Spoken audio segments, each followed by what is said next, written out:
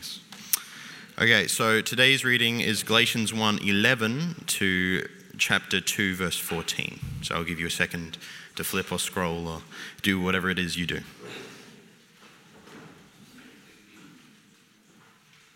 Okay. I want you to know, brothers and sisters, that the gospel I preached is not of human origin. I did not receive it from any man, nor was I taught it. Rather, I received it by revelation from Jesus Christ. If you have heard of my previous way of life in Judaism, how intensely I persecuted the church of God and tried to destroy it. I was advancing in Judaism beyond many of my own age among my people, and I was extremely zealous for the traditions of my fathers. But when God, who set me apart from my mother's womb and called me by his grace, was pleased to reveal his Son in me so that I might preach him among the Gentiles, my immediate response was not to consult any human being. I did not go up to Jerusalem to see those who were apostles before those who were apostles before I was, but I went into Arabia. Later, I returned to Damascus. Then, after 3 years, I went up to Jerusalem to get acquainted with Cephas and stayed with him 15 days. I saw nothing of the other apostles, only James, the Lord's brother. I assure you before God that what I am writing to you is no lie. Then I went to Syria and Cilicia. I was personally unknown to the churches of Judea there that are in Christ. They only heard the report. The man who formerly persecuted us is now preaching the faith he once tried to destroy, and they praise God because of me. And after 14 years, I went up again to Jerusalem, this time with Barnabas. I took Titus along also. I went in response to revelation and, meeting privately with those esteemed as leaders, I presented to them the gospel that I preach among the Gentiles. I wanted to be sure I was not running and had not been running my race in vain. Yet not even Titus, who was with me, was compelled to be circumcised, even though he was a Greek. This matter arose because some false believers had infiltrated our ranks to spy on the freedom we have in Christ Jesus and to make us slaves. We do not give in to them for a moment so that the truth of the gospel might be preserved for you. As for those who are held in high esteem, whatever they were makes no difference to me. God does not show favoritism. They added nothing to my message. On the contrary, they recognized that I had been entrusted with the task of preaching the gospel to the uncircumcised, just as Peter had been to the circumcised. For God, who was at work in Peter as an apostle to the circumcised, was also at work in me as an apostle to the Gentiles. James, Cephas, and John, those esteemed as pillars, gave me and Barnabas the right hand of fellowship when they recognized the grace given to me. They agreed that we should go to the Gentiles, and they to the circumcised. All they asked was that we should continue to remember the poor, the very thing I had been eager to do all along.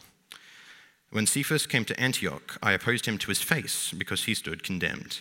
For before certain men came from James, he used to eat with the Gentiles.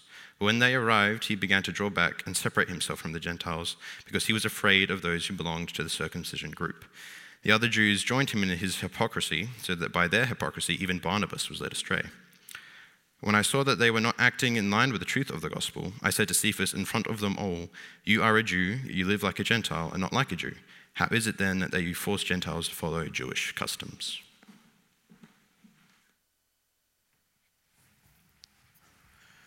Thanks, David, and good morning, everyone. It's great to be with you this morning. Keep your Bibles or your phones open to that passage. You can also follow along on the leaflet. The leaflet's got most of the passage and an outline as well, if you got one of those as you came in. Have you ever been in a situation where you've had your integrity or your version of events called into question? I'm fairly confident most of us have probably been in that situation at some point or another. Well, that's where the Apostle Paul finds himself as he writes this letter to the Galatian church. Now, Paul had preached the gospel message in Galatia. People had believed it. The church had been established there. But then false teachers had come. They had discredited Paul and they'd proclaimed a message that was different to his. They told the Galatians, don't trust what Paul says. Paul's gospel, it's not the real deal. He's changed the real message into something that people will accept more easily. And sadly, many of the Galatians believe this. They reject Paul's gospel and they follow this false gospel. So Paul needs to respond to what's been said because the gospel message is at stake. People's salvation is at stake. This is literally an issue of life and death. Paul wants the Galatian church to know that there is one true gospel message given by God himself, which cannot be compromised in any way. He wants them to be clear on the origin of the gospel, the truth of the gospel, and the application of the gospel. So firstly, Paul wants them to know that the origin of the gospel message he preaches is from Jesus Christ himself. Paul hasn't heard this message from someone else and made a few tweaks to it along the way. His gospel is the real deal, and he has the God-given authority to teach it. Paul reminds them of the events of his early ministry, which line up with what we read about Paul in the book of Acts, if you were around for our Acts series earlier this year. And he wants them to see that his ministry was not influenced by people, but by God. He reminds them of his dramatic conversion in Acts chapter 9 when he receives the gospel from Jesus and a call from God to preach it to the Gentiles, that is, anyone who's not a Jew. And when he received this call, he didn't go to the apostles in Jerusalem to compare notes and check with them, but he went to Arabia and then Damascus, where he preached the gospel before going to Jerusalem 3 years after his conversion. Now, he stayed there in Jerusalem for just 15 days. Peter and James are the only key leaders of the church who he spoke with, so Cephas is Peter's Greek name. And it's only after 14 years that he returns to Jerusalem again. So you can see the point Paul's making here, can't you? His gospel wasn't influenced by the Jerusalem church or by anyone else. The message he's been preaching is the message he's received from Jesus. He's a genuine apostle. He's been sent by Jesus to proclaim the gospel message. And this is something that the Jerusalem church leaders acknowledge as well. In chapter 2, they recognise, verses 7 and 8, that Paul has been raised up as an apostle to the Gentiles, just as Peter is an apostle to the Jews. Now, just to be clear here, Paul's life story, it's not describing what a typical Christian life should look like, receiving a revelation and then going solo with evangelism and not seeking instruction from anyone else. That's not the point here. It's showing the extraordinary way that God worked in Paul, that God revealed himself to Paul and used him to proclaim the gospel. And it gives both the Galatian church back then and us today as well confidence that Paul's gospel is thoroughly in line with who Jesus is and what Jesus taught. Now, perhaps for people you know, or maybe for even you personally, you think, well, I'm all for Jesus. He was great, loving, tolerant guy, but some of the other stuff that the Bible says, I'm not so sure about that. Well, what we see in Galatians chapter 1 is that we can't choose to follow Jesus but reject Paul. Because the gospel Paul preaches is the gospel he received from Jesus. Now, I'm sure I'll offend someone here, but I'll put it out there. Personally, I'm not a huge fan of those red letter Bibles. You can get, the Bibles that have all of Jesus' words in red font, partly because I'm colorblind, so I can't actually tell the difference between the red and the black font, so it doesn't really help me a whole lot. But also because the whole Bible is God's word to us. So Jesus' words shouldn't be elevated above Paul's, because Paul's words are Jesus' words, inspired by the Holy Spirit. So we can, and in fact we must, have confidence that the gospel message that we have today in the Bible is the real deal. It's something that Jesus has revealed to us. Paul wants us to be clear on the origin of the gospel, and he wants us to be clear on the truth of the gospel as well.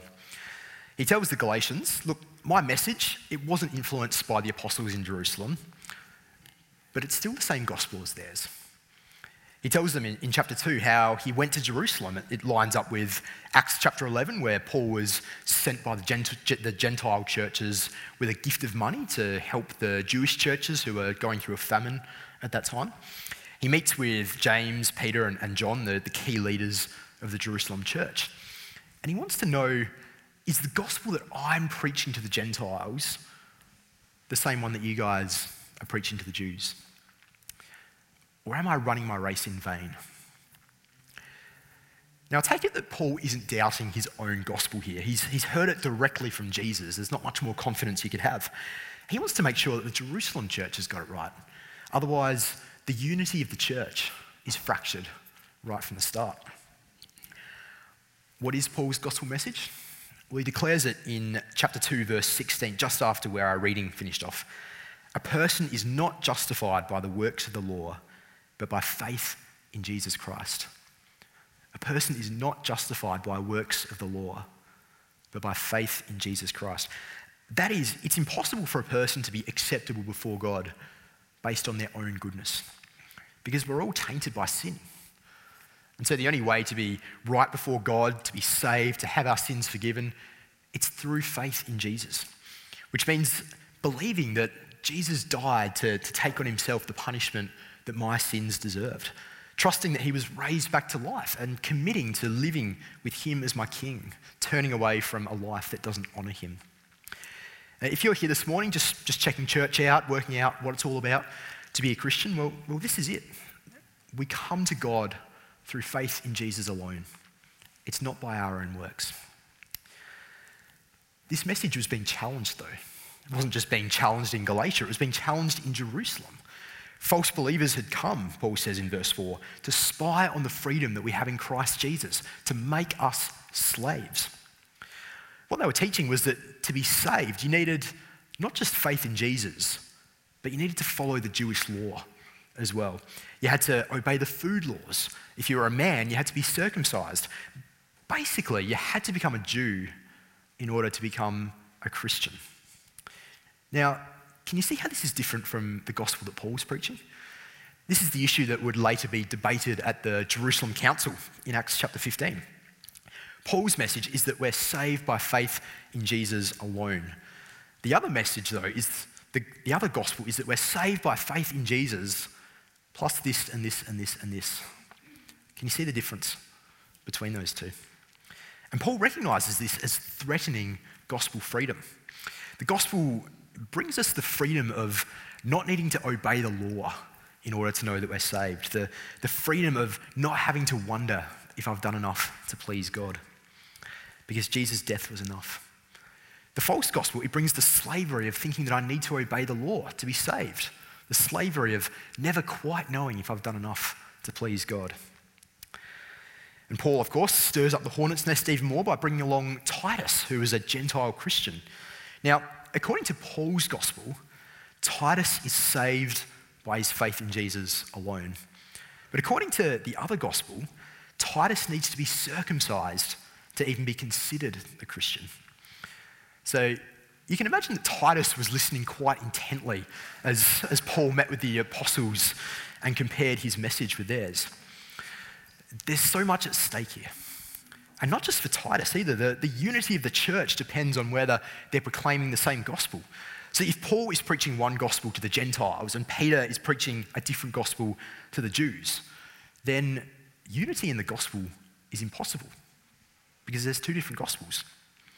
This could well be the most important church meeting that's ever taken place. And Paul confirms, verse 6, that the apostles had nothing to add to his message. They were preaching the same gospel. They were on the same page. In fact, they recognized Paul's calling as an apostle to the Gentiles. They expressed fellowship with Paul and Barnabas. They didn't give in to the false teachers even for a moment, so that the truth of the gospel might be preserved. Now, Paul clearly wasn't starstruck at meeting the apostles. Look at what he says there. Whatever they were makes no difference, Paul says. God doesn't show favoritism. Paul's not particularly impressed by who they are. But he wants the Galatians to know that his gospel, it lines up perfectly with the men who knew Jesus, who were taught by Jesus, and who were witnesses to Jesus' death and resurrection. There's no contradiction between the gospels. And there's no room for compromise either. See, the gospel is about people being saved. And so the truth of the gospel matters. Anything that deviates from or diminishes this gospel message is dangerous, because it's a denial that salvation is by faith in Jesus alone.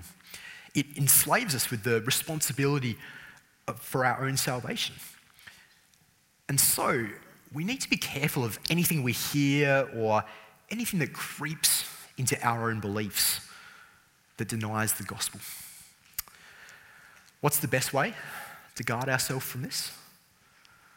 Well, it's to immerse ourselves in the real thing, to remind ourselves of it day in, day out, so that when someone adds to this message or changes this message, we won't be fooled. When someone tells us that to be saved, we need to be baptized, take communion, speak in tongues, go to a particular church denomination, or contribute anything of our own doing, we won't be fooled. When someone says that a loving God would never judge people, or that God just wants us to treat other people well and we'll be saved, we won't be fooled. We stand firm, and we help others to stand firm as well by being crystal clear on the gospel. That a person is not justified by works, but by faith in Jesus Christ. The origin and the truth of the gospel matter, Paul says. And so does the application of the gospel. It needs not only to be believed, but to be faithfully lived out. We're to preach the same gospel with our lives that we do with our lips. Now, notice firstly that when Paul, Peter, James, and John, when they realise that they agree on the gospel, the next natural step is mission. We're agreed on this? Great. Let's keep reaching people with this good news. Peter and co commit to reaching the Jews with the gospel. Paul and Barnabas, they focus on reaching the Gentiles. The gospel message compels them outwards, and the gospel message compels us outwards as well. Heaven and hell are on the line. This is something that people desperately need to know. It's not a message that the church can just sit on. It's why, as a network, we plant churches, because we want to reach more people with this life-saving news.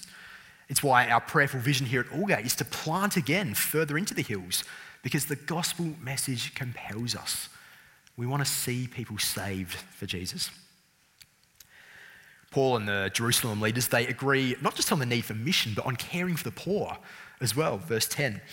Paul had made this trip originally to bring aid to those in need, so that this was an expression of fellowship between the Gentile believers and the Jewish believers. And the apostles tell Paul, look, you go to the Gentiles, we'll go to the Jews, but we still need to care for one another. We're united not just in the content of the gospel, but in living it out by loving and providing for one another. And so we apply the gospel message by loving each other and by seeking to reach more people. Those are the natural outflows of the gospel. And then, of course, we get to this confrontation between Paul and Peter. Paul recounts this perhaps partly to explain why he and Peter had come into conflict. There were probably rumours going around of a fight between Paul and Peter, and the false teachers would probably have used that to discredit Paul. But he also uses this to show the danger of denying the gospel in our lives. God had revealed to Peter that the gospel was for both Jews and Gentiles, and also that the food restrictions under the old law were no longer binding. We read about that in Acts 10 and 11 with Peter and Cornelius. And so, as you'd expect, Peter eats with Gentile Christians. We read there in verse 12. He's right to do that. There's no reason for him not to eat with Gentile Christians. But he stops doing that when he's visited by a group of people who think that you have to become a Jew to become a Christian. And so Peter separates himself from the Gentiles because of these people. And he influences others to do the same thing. This becomes something that runs throughout the church. And Paul sees this, and he calls it out for the hypocrisy that it is. See, Peter knew and believed the true gospel. With his lips, he was preaching a gospel of salvation by faith in Jesus alone. Yet in his actions, he was living out a gospel of slavery to the law. He wasn't acting in line with the truth of the gospel. Forcing Gentiles to obey Jewish customs was a denial of the gospel. He's effectively telling the Gentile Christians, you have to become a Jew first to become a Christian. To be saved, you have to have faith in Jesus, plus this and this and this and this. And that's not the gospel. The question for us is whether we're preaching the right gospel with our lips, but preaching a different gospel with our lives. Or even just holding in some way to a different gospel in our hearts. Are we imposing anything on people that the gospel doesn't? Now, I think it can be really easy to drift into a way of thinking that my way of being a Christian is the right way. You know, the way I go about it is the completely right way. Everyone else just gets it wrong in little ways, but I'm the one who's got it right. or that our church has perfected the way that you do church. The church has been meeting for 2,000 years, but our church here is the one that's finally just nailed how church is meant to be run.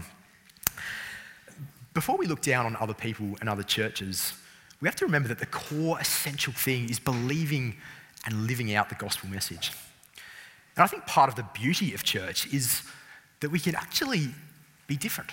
We can have different tastes to one another in the songs that we sing. We can do different things with our hands while we're singing those songs. We can be completely different in 1,000 other ways. And yet we can still be firmly united in the one thing that truly matters, and that is the gospel message. We can also deny the gospel by going the other way, though, by using the gospel as a license for sin. Jesus has died for me, it's all good, it doesn't matter if I sin, I can just ask for forgiveness. That attitude is a denial of the gospel. I mean, there's a truth in it, but the attitude itself is a denial of the gospel because it denies the seriousness of sin and the lengths that God had to go to cover the cost of our sin, the death of his own son. Now, perhaps you find that a bit confusing. We're being told that we're saved because of Jesus, not by obeying God, but then we're told that we have to obey God as well. So what's going on here? Do we have to obey God to be saved? Well, let's be clear here. The only way that we can be declared right in God's sight and come into a relationship with him is by Jesus dying for us and taking the punishment for our sins. There's no other way, and there's nothing that we can add to that either.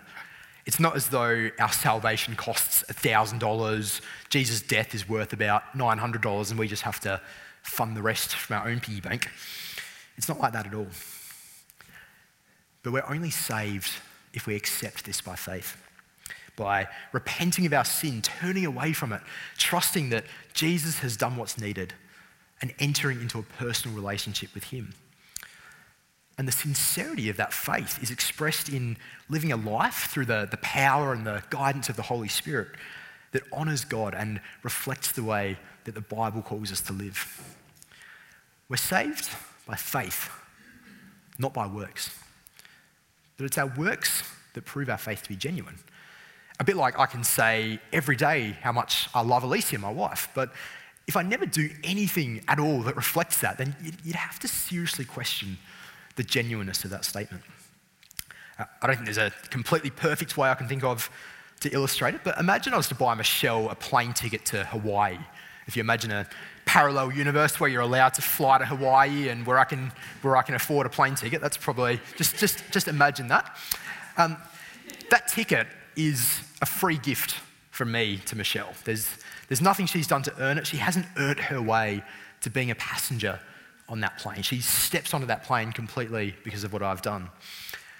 But there are expectations of her once she becomes a passenger on that plane, that she'll wear her seatbelt, she'll keep her phone off, she won't smoke. And in the same way, we don't earn our salvation. It's a gift that Jesus has provided, but we do live in response to it. We need to have crystal clarity on what the gospel is. We're justified by faith in Jesus alone. We contribute nothing. We can be confident that this gospel has been given to us by Jesus himself. And we cannot compromise the truth of this gospel. There's too much at stake for any sort of compromise when it comes to the gospel. That's Paul's burden for the Galatian church, and it's equally important for us as well. Let's pray.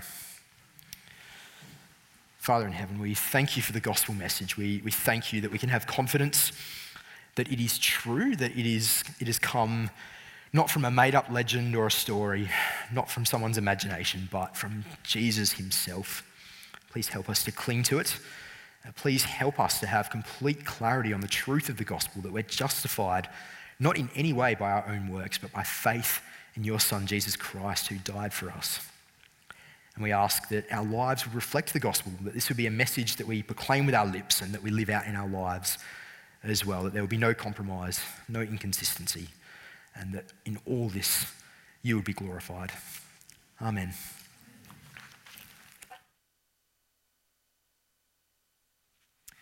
Well, thanks so much, Mark, for taking us through that bit. One thing that really sharpens me as I listen to someone preaching is in my head, I try and think, what would happen if this part of the Bible was ripped out? What would I miss if I never heard someone explain this part of the Bible to me? It helps me really listen attentively and sharply, and then to know how to pray. So we're going to pray now. Let's pray. Our loving Father in heaven, we thank you so much, first of all, that you converted Paul. And we thank you that you sent him out to be our apostle, the apostle to the Gentiles. And we thank you, Heavenly Father, that the message that was revealed to him when he was converted was, the same one that the other apostles were preaching. And we praise you that Jesus is at the heart of that, the resurrected, glorious, ascended Lord Jesus that Paul saw on the road to Damascus when he was converted and changed. And we praise you, Heavenly Father, that it is entirely by grace. Here he was, a persecutor of the church, and he stopped and converted. He didn't earn this at all. And we praise you that it is law-free. He was a Pharisee of the Pharisees, a Hebrew of Hebrews. He was legalistically righteous, and yet he was persecuting you.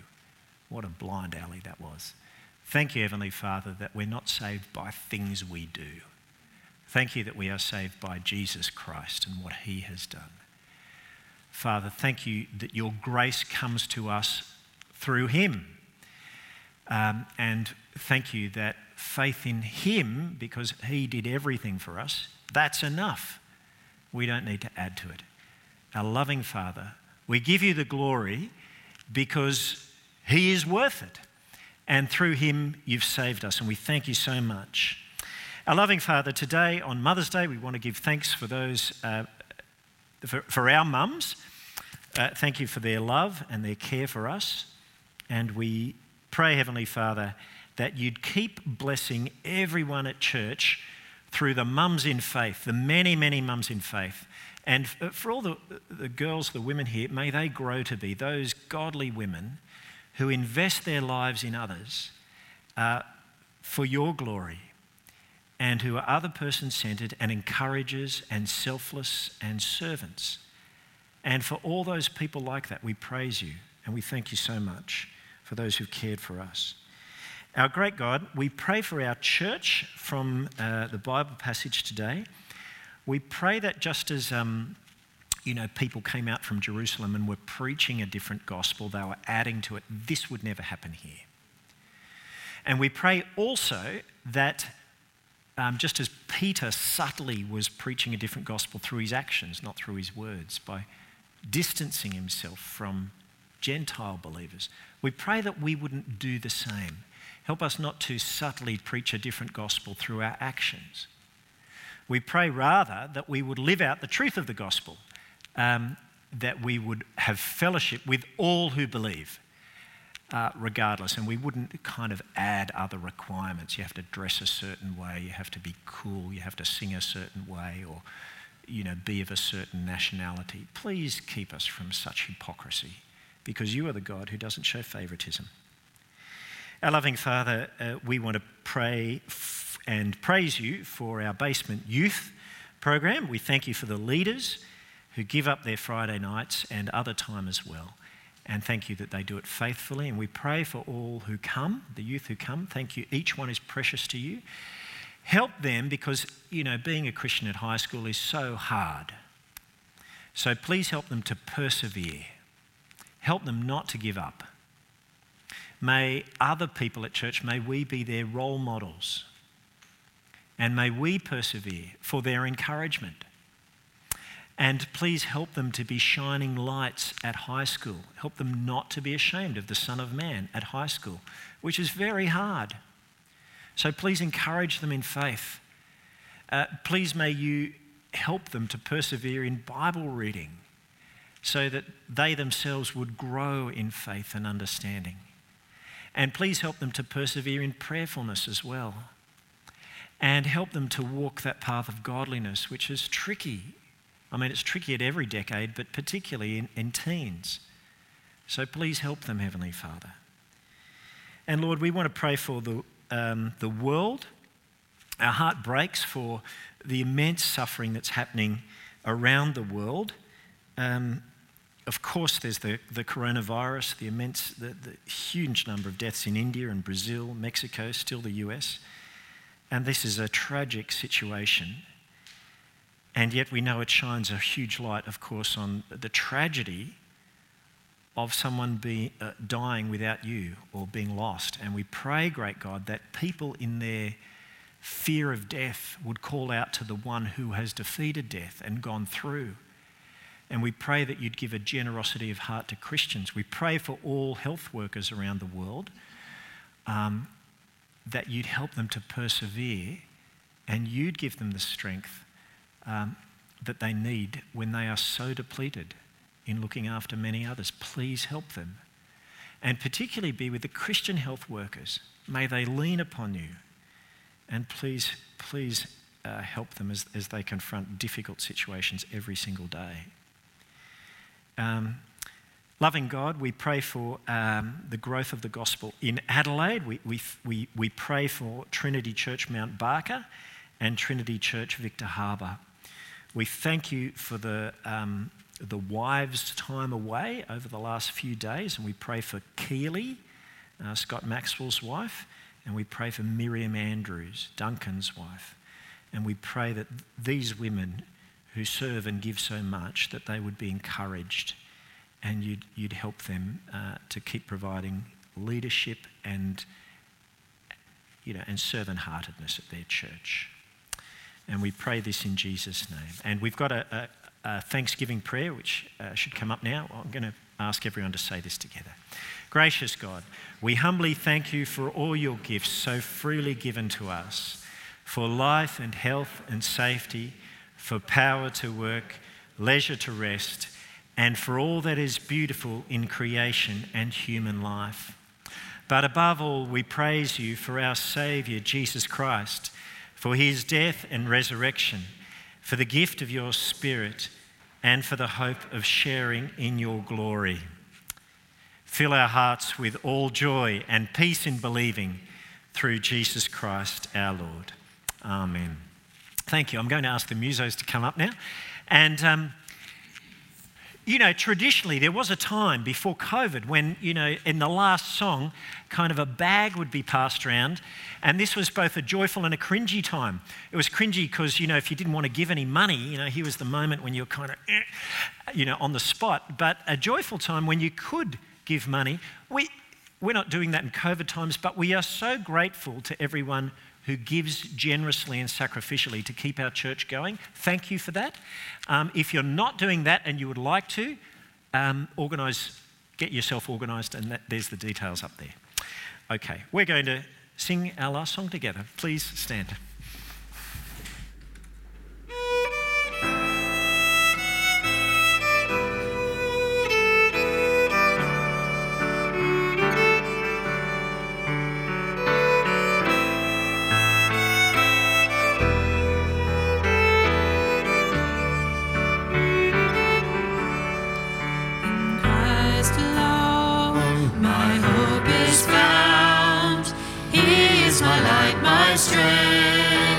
Song, this cornerstone, this solid ground, firm through the fiercest drought and storm.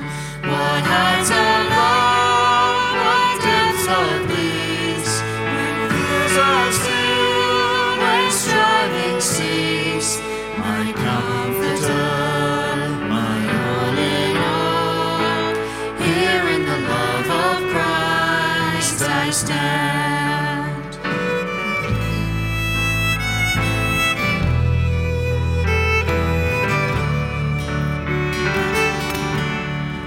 In Christ alone, into God flesh, fullness of God in helpless babe, this gift of love and righteousness, scorned by the ones he came to save, till on that cross as Jesus died, the wrath of God was satisfied.